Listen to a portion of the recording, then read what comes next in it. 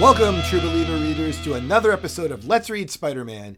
And here is a man who would never demote someone for making jokes, my jolly friend Eddie. How are you today, Eddie? I do like to laugh, but I gotta say, I've been kind of off, out and about, and a little bit rusty from my podcasting here. So hopefully Marvel Team Ups puts me back in line. Well, you're going to be the B story today because I'm going to do the summary since I have little faith in your abilities because I've been talking to you beforehand and you are a little rusty today. So I'm going to cover the summaries. You can just do the intros to the book. How's that? It's true. A vacation on the podcast too. All right. From August of 1976, Stan Lee presents Marvel Team Up 48 featuring Spider-Man and Iron Man together in A Fine Night for Dying by Manolo, Buscema, and Esposito.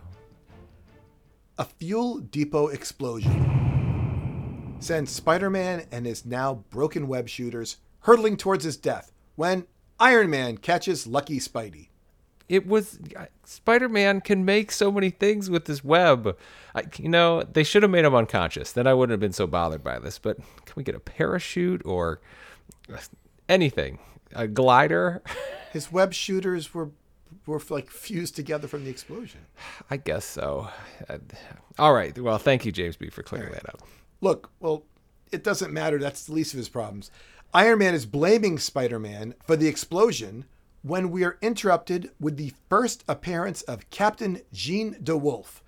She tells them to stop fighting, and she enlists the two heroes to help out on a case. After racing her roadster at 95 miles per hour, she arrives at the station where she tells Spider-Man not to worry about her police officers bothering him as she demotes a wisecracking desk sergeant to beat cop.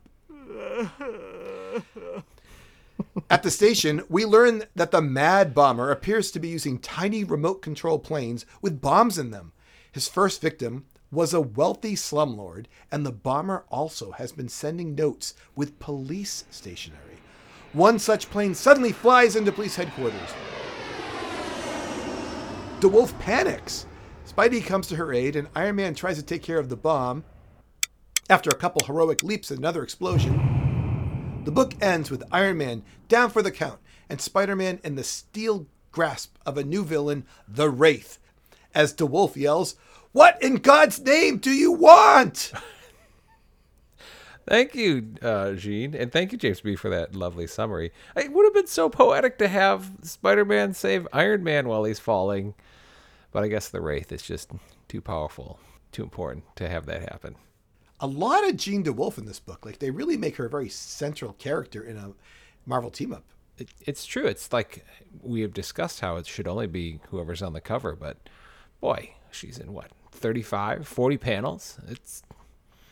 Well, we'll just have to see what happens to her. So, from September of 1976, Stan Lee presents Marvel Team Up 49, featuring Spider-Man and Iron Man together in Madness is All in the Mind, by Manolo, Buscema, and Esposito. Well, the Wraith is playing mind games with Spider-Man. He doesn't know why his spider sense doesn't work and why he's seeing things that are not there. This is Spider-Man, of course. Captain DeWolf fires a few shots, and the Mysterio knockoff switches his mind control to her. Iron Man recovers and blocks the bullets, just as the mind-controlled DeWolf fires on Spider-Man. The Wraith gets frustrated and leaves in a smokescreen. Later, Jean DeWolf's passive-aggressive father, Philip, comes to remind us that she's a woman and he's the ex-commissioner, and they have no love lost between them. It is a terse interchange between the two of them, and in the last issue, this is the second time it's been she is a woman. She says to Spider-Man in her office, "Let's face it, I'm a woman in a job that's tailor-made for a man." And I'm like, now, come on, Jean, your perception of what you should and shouldn't be doing. Thankfully, Spider does come to her, rescue, or not her rescue, but says, "You seem to be doing just fine, Captain." And it's like, this dynamic of her being a woman in this position of power is really important in these books. And her dad is just a really brutal guy in this interaction. Wow. Why don't you tell us what happens after that, James B.? Well, her sweetheart dad shows her a note that appears to be from her long dead brother, implying he's alive. The note from the brother also implies that the brother is mad at her and also at the Wraith. The angry dad leaves, and Spider-Man consoles Captain DeWolf as she explains that her brother harbored no ill will towards her. So it's confusing. Iron Man says that they are up against a ghost. He knows a better hero suited for the job, and the book ends with a hint that the Doctor Strange image means we're going to see a little Stephen Strange, Eddie. Well, I can't wait for him, but I'm pretty unhappy that knockoff Mysterio's in here. I know he's one of your favorites, James B. But not only does the Wraith have similar powers, right? But Spider-Man is also defeated by gas? Oh, I don't know. Are you ready to move on, James B., or should we discuss this? I'm ready to move on, but yes, I thought you'd like the word knockoff Mysterio. That's sort of an homage to you, Eddie. Yes, superb. Thank you. Well, let's see what happens. From October of 1976, Stan Lee presents Marvel Team Up 50, featuring Spider-Man and Doctor Strange together in The Mystery of the Wraith. Once again by Manolo, Buscema, and Esposito. These books all seem to be related, Eddie. Spider-Man asks Doctor Strange if he could use his Doctor Strange powers to check out if Jean DeWolf's brother, Brian, really died 2 years ago in an ambush. I thought Doctor Strange would say, no, I couldn't, but he doesn't say that. Meanwhile, Iron Man bids Jean adieu to check on a lead, while she has a lead of her own and is determined to prove that her dad, Philip, is the Wraith. Doctor Strange uses a power to show what happened years ago, and Spider-Man can tell by the ghost silhouettes that Jean's dad carried off her dead brother after he had been shot. So, Eddie, just making sure we understand this. Okay. Doctor Strange has the power to say, like, let me see what happened at this intersection 2 years ago. Yes. Doctor Strange in a Spider-Man book, or anything to do with him. In fact, Doctor Strange in general, this is not my favorite superhero. He never makes sense to me. Are you okay with Doctor Strange here, James B? He uses magic, I guess. I mean, it's like sometimes he can do incredible things, and other ones, like, there's a moment where he's walking into the crypt here to find the Wraith, and, like, he yells out, "It feels as if my brain were on fire." And I'm like, really? That, like, Doctor Strange, you can't deal with the Wraith throwing his mental whatever rays at you right now? I just really don't like him. Of course, here I am making fun of this. Like, you could never see what happened 2 years ago. And here in 2022, people like, doorbell camera. We have the whole thing on a billion videos in the world with sound effects. But in 1976 rather, no. So, all right, let me finish this story. Thank you. We see Dad and the Wraith together at the evil lair below the family crypt, where everyone is now headed. All the Iron Man and Jean DeWolf and Spider-Man all headed to the same place. Jean arrives first, and she finds out that her brother is a mindless slave to her father. She faints because, as her dad says, she's a woman. Jean's dad then uses her brother's Wraith powers to subdue Spider-Man and Doctor Strange. The retelling explains the intent of the dad to initially create a superhero from his son, but things didn't quite work out, and accidentally their minds were connected. Whatever. A battle ensues, and Iron Man also reappears. Iron Man comes back, Eddie, with an anti-mind control tech, and he uses it to capture Philip DeWolf, that's the dad, while everyone else wonders what will happen to his Wraith son, Brian. How maybe I missed it in the story. Iron Man knew that he needed a mental controller for the dad at some point. Yeah, so I need to apologize to listeners of Let's Read Spider-Man. I have been on a high horse for a good 20 issues explaining that if you are not in the title of the book, you're not in the book. And Iron Man says to Jean, I got to check on something. See you later. And I thought, yeah, see you never because you're out of the title. And he comes back at the end with this helmet and like plops it on the villain and saves the day. And wow, good for you. He's the hero. I mean, he ends the battle. Yeah, I was amazed. But I suppose, we just did the Scarlet Witch and Vision and Moondragon and Doctor Doom, and they all did sort of still hang around till the end. Yes. I understand if we're going to tell a big, long tale, and that was a 4-parter. And are you ready to end our 4-parter here, Eddie? Yes, I can't wait to hear what happens to the Wraith here.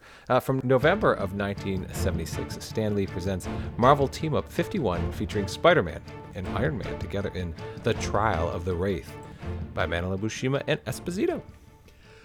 With the tech called the Alpha Jammer blocking Philip's control over his son Brian, the case begins. So now we're in a courtroom. Okay, we've got the father there wearing this helmet. It looks like Magneto. Yes. You got the mindless son sitting there. And then everybody else is like standing around the courtroom. You got Iron Man, Doctor Strange, and, our new character, Jean DeWolf. Peter Parker is taking photos. But he gets annoyed with J. Jonah Jameson at one point and gives him the camera. Philip DeWolf takes mind control. He uses his mind control, even though he's got the helmet on. Somehow he uses his mind control to take over like a guard long enough so the guard can turn like fully off the mind control from the helmet or something. Yeah, he pulls the plug on it right there. Yes, because it's plugged in now. Yes. And that allows him to take the Wraith control over again. But because there's all this wiring and the plugs and there's all this electricity and everything, something happens. And now Philip and Brian, the father and son, both have the abilities to share their bodies with the same powers. I got to stop here. This illustration that happens in the bottom right-hand corner, I want to say it's like page 4, although I'm not totally sure. Now this is Sal Buscema and Esposito's picture. That's right. Yes, I got to give him credit for like drawing one of the best like exploding mind, crazy looking. I love this panel so much. So Doctor Strange is coming back to help us out again. Well, eventually they're both defeated, and Doctor Strange uses he's a surgeon too, but he removes a bullet in Brian, which breaks Philip's hold. So there's been this bullet in him the whole time, which is relevant to this story too, apparently. Mm-hmm. Look, the case goes to trial, and all of a sudden you got Nick Fury, Charles Xavier, Matt Murdock, and it's Moondragon again. They're all cameoing in this book. Maybe she's a lawyer in her world too. I don't know. The court finds the dad guilty, and the son, I guess he's innocent because he was being controlled. And the dad's like, no, I didn't do anything. It was all my son. I wasn't controlling him. And they take the dad away. And then the heroes tell the Wraith, hey, if you have any powers left, you should use them for good. What a trip is all I have to say was this Marvel team up. I much prefer Cotton Mather over this series, actually. 'Tis the demon. He has freed himself. Just as a kind of comical character, but man, the Wraith. I think that Jean DeWolf, whose first appearance is this whole run, I think she's going to be around. So it'll be good to have like a history of her as opposed to Cotton Mather, who we're not really going to see anymore, and John Proctor, who I know we're not going to see anymore. Yeah, he got hung, so at least we established. True, and I thought I like Jean DeWolf in the first 2 books because she is presented as a strong character and one that was battling, and then as soon as her brother shows up, she just can't get hardly anything done anymore. Go ahead, finish. In general, though, this is more like a mystery, like many of the mysteries we've gotten. I do not like Spider-Man being a detective. It's got to be what's going on in the 70s. Everyone's watching Starsky and Hutch or something. Like, everybody's solving crimes, and this is probably what they should be doing, I guess it's popular at the time, but... Well, Eddie, let me let me get on our sponsor real quick. We couldn't have our podcast if we didn't have sponsors. So absolutely. All right, we've had a couple political ads in the past. This would probably be considered a political ad. So you guys just sit back. There's nothing for you to buy, so just relax. Okay. This will have nothing to do with you. Go. All right. This is called Clyde Farnham for police commissioner. It says, Jean DeWolf is running for your election, but she demotes people to beat cops for making jokes. Clyde Farnham would not do that. Jean DeWolf drives 95 miles through school zones. Clyde Farnham would not do that. Jean DeWolf has relatives that are criminals. Clyde Farnham does not. Eddie says, she just can't get hardly anything done anymore. Clyde Farnham can. Vote Clyde Farnham, the only man for the job. Paid for by Don Rigoletto and Associates. Clyde Farnham for police commissioner. Well, there you go. I got pulled into this campaign. I don't remember an endorsement or otherwise. You just said, she just can't get hardly anything done anymore. Well, that's true, but now it is a public. This is a public forum, an advertisement. You said it on our podcast. The commercial is on our podcast. So. I had no idea. So you were wow. You and Don Rigoletto are both endorsing Clyde Farnham for police commissioner. So there you go. All right. Do we have to do anything else with this, or can we let everybody just save their time and do something else? You don't want me to talk about Jean's Doonesbury? I like how they just throw these old-timey 20s cars in there every once in a while. When she's driving, they're like at 95 miles an hour. First of all, Iron Man's flying at 95 miles an hour. There's no way he's taking flight above her at 95 miles an hour. You think he's going too slow or too fast? Too slow, way too slow. I guess he has several boosters, but that seems very slow for Iron Man. Okay, got it. Overall. But she's driving like a car from the 20s, and this is not taking place in the 20s. I think they're just trying to create a classic character. Like, she drives a car, she's a tough cop, she's a chick. You know what I mean? They're going for that whole, let's create this character. I guess so.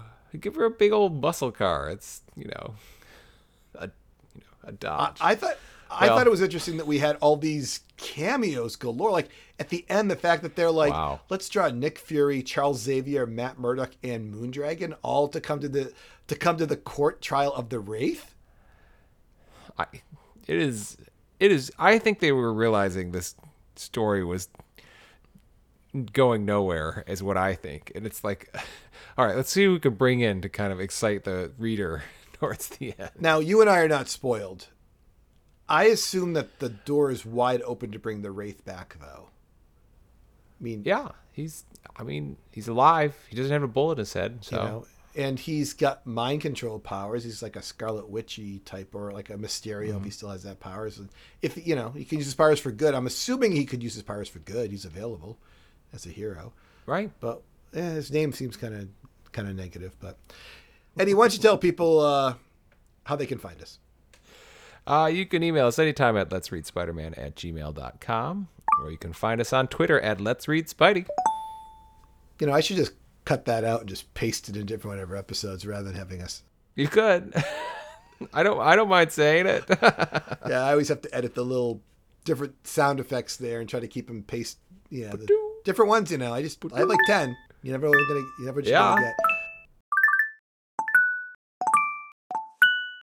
Ding.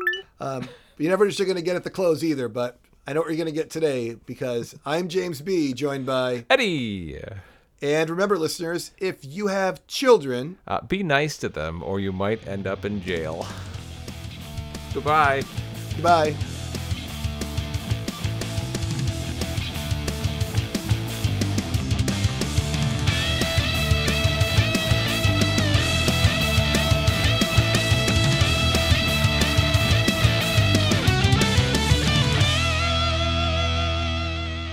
What a family this is. Well, the brother and sister were fine. Like, yeah, I guess that's they were both good. That's true. It's really and man.